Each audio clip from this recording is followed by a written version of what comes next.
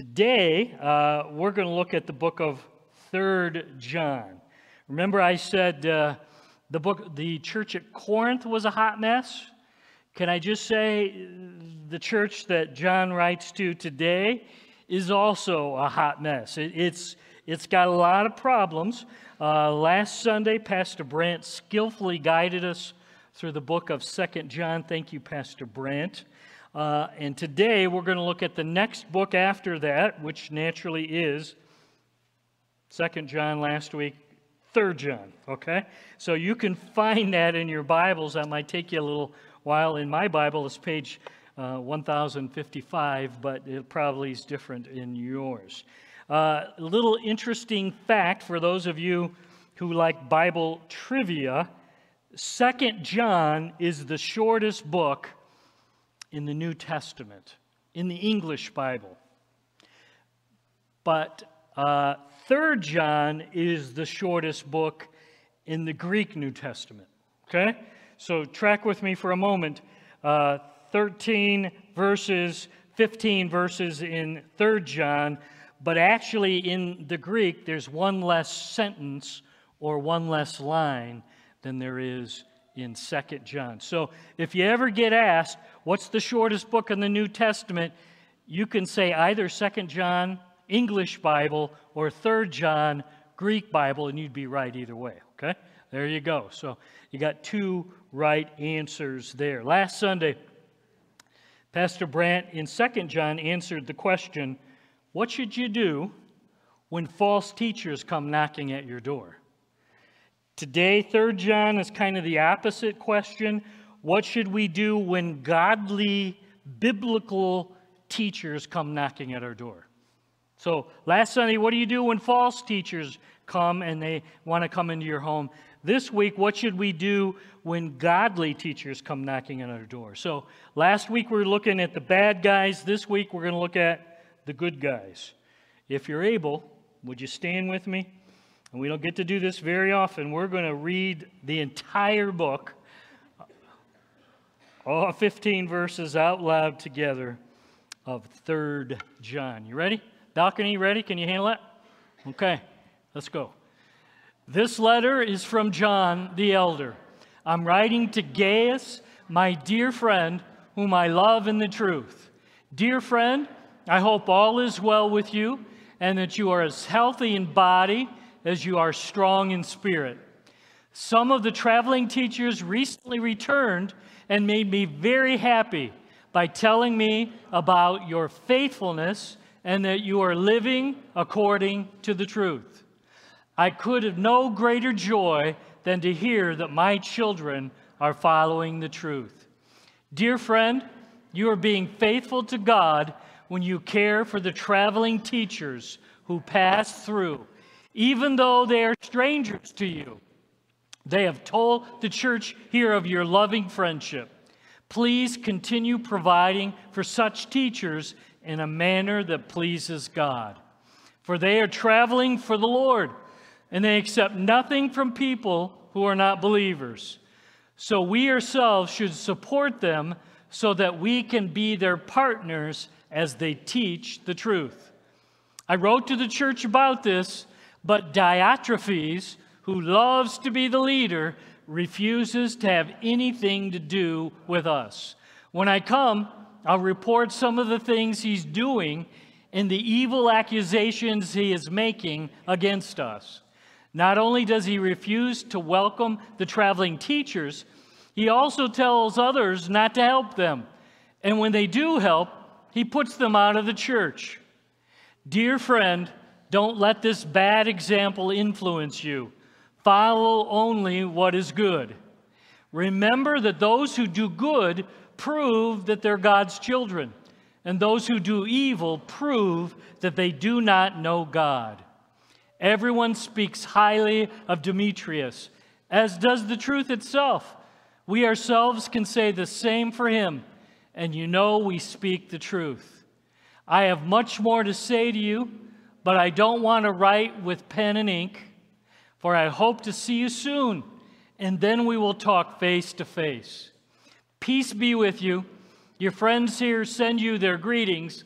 Please give my personal greetings to each of our friends there. Let's pray. Lord, thank you for inspiring and having John write down, inspired by your Spirit, exactly what you intended for us to read just now. So thank you for this little letter. Would you meet us today in your church? We welcome you. We need your Spirit to come and be a part of us. Help Jeff to get out of the way because, Lord, we really need to hear from you. And I want to pause right now, Lord, and pray specifically for the Theodore family because they lost Grandpa this morning. And I want to pray for Beverly as she's just lost her husband, Jim. But thank you, Lord, that he's doing really well. He just got promoted, and the angels are singing and rejoicing and welcoming home. But, Lord, Keith and Paula and Aaron and Fauna and lots of members of the family are hurting. So would you give them the comfort and the strength and the hope that they need even this morning? And help us, Lord, to come alongside and love on them well. We love you, Lord. We need you here. And all the church family at Walloon Lake said with one united voice, you can be seated. How many of you have ever been a part of a church that was at war? Here's what I'm talking. I'm talking a church, there's turmoil, there's a major division, there's people taking sides, maybe even it wound up in a church split. So if you've been a part of that, something like that, how did that go for you? Was it enjoyable? Was it a good experience? And you're thinking, are you kidding? It was awful. Always, it's awful. It's traumatic. It leaves permanent scars. It really does. I recall at my home church, growing up, I think I was 8, 9, 10 years old. There was some major issue, and I don't even know the names exactly, but a very popular teacher was replaced. And I can recall at a meeting, people I loved and had been in their home were yelling at other people who I loved and I'd been in their home. And they're yelling and they're calling each other bad names. And after that yelling, shouting, ugly meeting, I probably shouldn't have been in there, about half the church left. Never came back. Never saw those friends again. Never in church. And here's what's baffling. Years later, I look back, and then most of the people on the other side of the issue, most of them left that church too. So never saw those friends either. So you have the first wave that left, and then the other side left, and then there was just a small amount of folks left here, and frankly, the shell of the church, it's never been the same again. 50 years later, my home church, I don't think has ever recovered. It's maybe a fourth of the size it was when that ugly split occurred. 3 John, understand, is dealing with divisions and big trouble in the church. Okay? That's what this little book is all about. A key reminder from the book of 3 John, you might want to write this down, is church divisions and fights and quarrels are not a new problem in the church family. It's not new. Whenever and wherever the church of Jesus Christ is alive and well, Satan is always looking for opportunities to lob fiery darts into those situations and try to get anger and stir up trouble and get divisions going. If you want to know more about that, Ephesians 6, verse 16, that section tells you all about it. Whenever and wherever the church of Jesus Christ is alive, get some sparks. Here's what I like to picture it. Satan loves to find some sparks in a local church family, and he pours gasoline on it. And when you have sparks, and then you have gasoline poured on it, what happens when sparks and gasoline come together? It's not good. Pretty soon, there's a roaring inferno going on in those churches. John the Apostle, the disciple that Jesus loved, he tells us in his gospel, The human writer of the Gospel of John and the author of 1st and 2nd John, he's the one who pens this most personal letter in all of the New Testament, and I agree. Most commentators say this is the one that he names names, he's very personally involved, and he writes. He writes this postcard-sized letter. Starts with the positive, okay? He writes to thank and encourage a man named Gaius, okay? Now, who is Gaius? And here's the answer. We don't really know. There's 3 Gaiuses found in the New Testament, and there's nothing here that gives us any ability to connect him with this Gaius. So probably this is a 4th Gaius. Anyway, we do know this. John really loves and appreciates Gaius, okay? Look what he says. Look at verse 5. Read with me. Dear friend, you're being faithful to God when you care for the traveling teachers who pass through. Even though they're strangers to you, they've told the church here of your loving friendship. Please continue providing for such teachers in a manner that pleases God.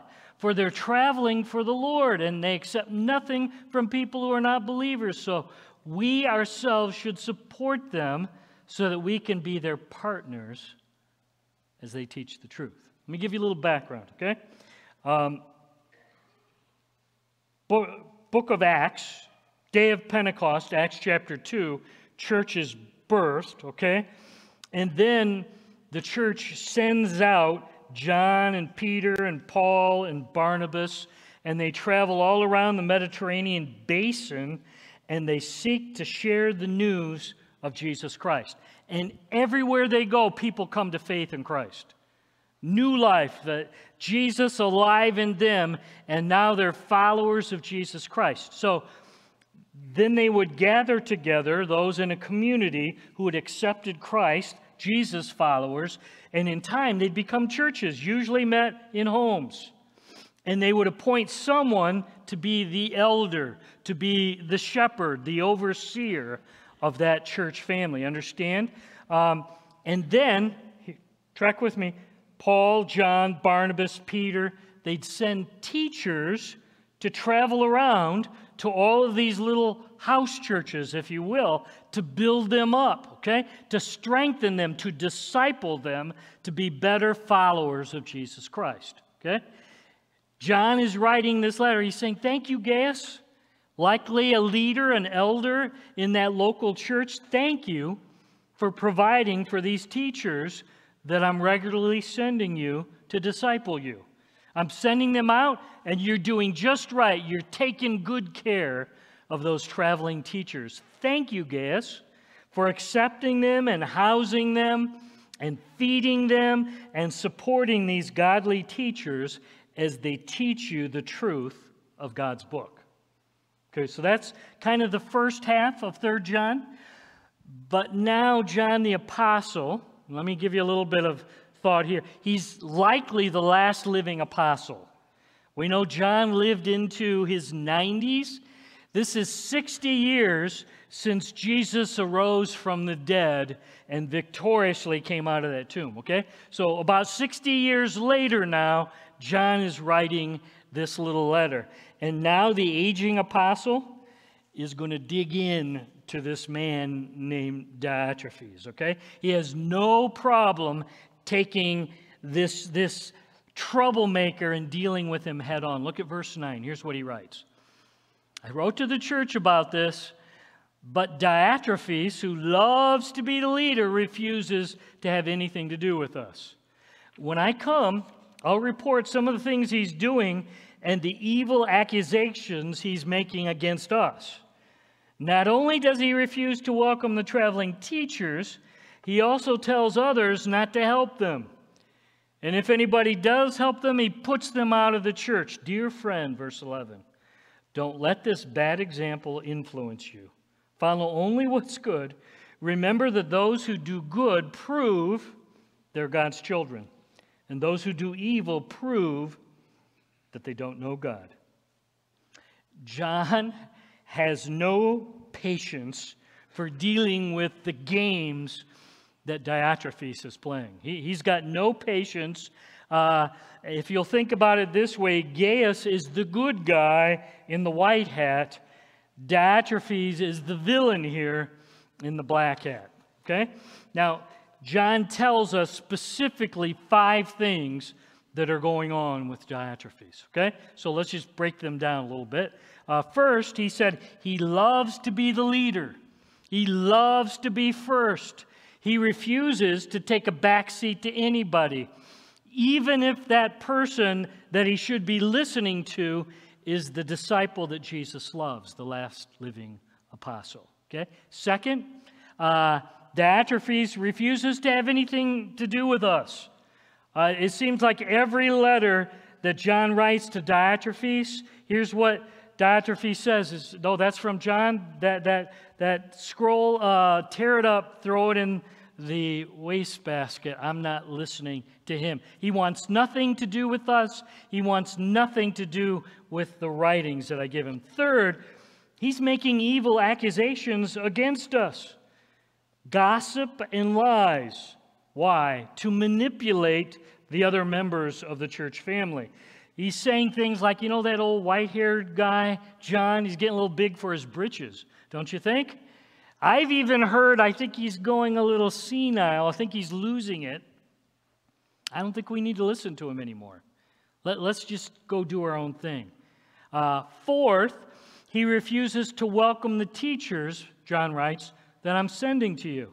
So I'm sending teachers, and he's not helping them. Matter of fact, he's slamming the door on them. And anybody else in the church family that goes along and helps these teachers, he's saying, you know what? You're no longer welcome in this church. Get out of here. So he's even telling people to go away. You're not welcome here if they help these teachers that I'm sending. And finally, look at verse 11. This is the strongest. Diotrephes is a bad example. He's a bad influence. He's doing evil stuff. Verse 11 says, and we know he's evil and that he doesn't know God, and he's proving it by his actions. Got the challenge? Got the problem? Okay? Diotrephes is likely the head guy in this church, likely the head elder or pastor, and he's out of control. Everybody who comes and doesn't listen to him, he's actively saying, you know what? Get out of here. You're not welcome here anymore. He's resisting the clear directives that John the Apostle is giving his authority. Okay?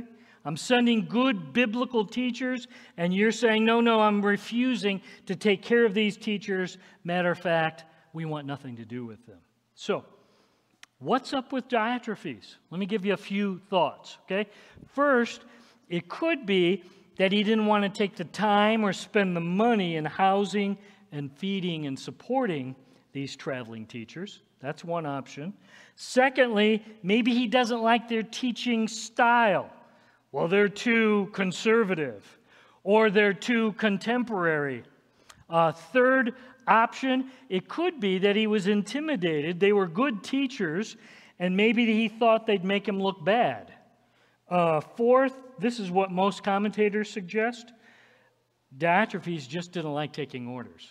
He wasn't going to take a back seat to anybody. He was going to have nobody telling him what to do, especially an old white-haired, aging apostle like John, who's going to be out of here pretty soon. He just doesn't want to listen, okay? Once again, I would say to those of us, we wax poetic, oh, if we could only get back to the early church. Really? You mean when there were selfish, narcissistic egomaniacs like Diotrephes? And can I just say something? We still have selfish, narcissistic egomaniacs today in 2022 in the church. So, we've got about 7-8 minutes. What are the takeaway from these 15 verses? What should we learn from 3 John? So, let me give you 3 quick takeaways as we close. First, there's no such thing as a perfect church. Why is that? Because there's no such thing as perfect people. And if there was a perfect church, as soon as I show up, I just messed that up. So there is no such thing. I like how Pastor Ray Pritchett, he heads up Keep Believing Ministries. Here's what he explains. When two people get married, you're actually marrying three people. Think about it. Those of you who are married, you're marrying the person you think you're marrying. You're marrying the person you're actually marrying. And you're marrying the person they will eventually become when you marry. Okay? So you're marrying three and they're marrying three people too. It's no wonder that marriage is so challenging. There's 6 people involved. Okay? So when you join a church, the same thing is true. Okay? You're actually joining 3 churches. You're joining the church you think you're joining. You're joining the church that you're actually joining, warts and all. And finally, you're joining the church that it will someday become. Here's my point. Lots of folks, when they join here at Walloon, they're so excited. And they're joining this amazing church. And then, just like the church in 3 John, then reality sets in. And the honeymoon's over. And finally you realize, you know what? This isn't a perfect church. They got problems. It's full of sinners just like me. They get disillusioned. Listen close. Patience, perseverance, and a long-term perspective are necessary to stick with the church long-term. Let me say that again. Patience, perseverance, long-term perspective are needed to stick with the church long-term. Okay? Otherwise, signs of trouble, I'm going to go hop to another imperfect church. And then here's what I promise, it won't be long, then you'll realize, you know what, they got warts and problems too, and pretty soon you're just hopping and hopping and hopping. Newsflash, the church at Walloon, if you didn't already know it, is not a perfect church. Okay? Second takeaway from 3 John is this. There are still folks like Diotrephes in the church 2022. And Kevin, you and I have been here long enough. I can think of at least 2 Diotrephes-like people in the last years. Diotrephes-like people are usually interested in 2 things. They like control. They want to be in charge. They're looking to worm their way in and grab a hold of the steering wheel of the church. Secondly, Diotrephes-like people usually want to take charge of the money. Because if you're in charge of the money, then they think they're going to be in charge of the church. Listen close. We operate here at Walloon, East Jordan Community Church, Alanson Community Church, with a group of leaders. Here's what I mean. We have elders, we have deacons, we have shepherds. We've got 12 elders and deacons on our official church board. We've got 8 shepherds or pastors who are a part of the decision-making process. Here's my point. Listen close. A good biblical shared system makes it much harder for a Diotrephes to come in and grab control. Okay? So if you have shared leadership, there's safety in numbers. There really is. And we are blessed to have shared leadership to steer our church family in these really uncertain days. And they are. Third and final takeaway. You ready? From 3 John. Fires don't usually go out on their own. I used to think that ignore it and it might go away. Okay? If there's a problem, just ignore it. And I think that's a male thing. I really do. Or at least it's this male. Ignore it and I think it will go away. And I've come to realize that fires usually require somebody to go and put the fire out. Apostle John does not ignore the fire named Diotrephes. I love that. He warns Gaius. He says, hey, Gaius, there's a fire and his name is Diotrephes, and I'm encouraging you, Gaius, don't listen to him. He's a bad influence, and I want you to share the danger named Diotrephes with the other leaders there. And then look what he says, verse 13. I have much more to say to you, but I don't want to write it all out with pen. I'm going to come to you soon, and we'll talk face to face. I love this. John says, I'm not going to FaceTime with him. I'm not going to text him. I'm not going to email him. I'm going to come person to person, face to face, and deal with this fiery situation, okay? I'm going to come, and I'm going to look in Diotrephes' eyes, and I'm going to deal with this situation face to face. I love it, okay? God's plan to reach and change the world, any guesses? It's the local church. So the hope of the world is the local church, which just makes sense that Satan's bullseye, his target, if he knows the hope of the world, God's plan to reach and change the world is the local church, where do you think Satan fires his greatest number of darts? It's the local church. Makes sense. He's trying to destroy us, get us on fire, and divide us. So, give me your eyes. Can we just decide, by God's grace, we're going to pay close attention to the little fires? Or maybe even the sparks. Or maybe even it's just a little smoke.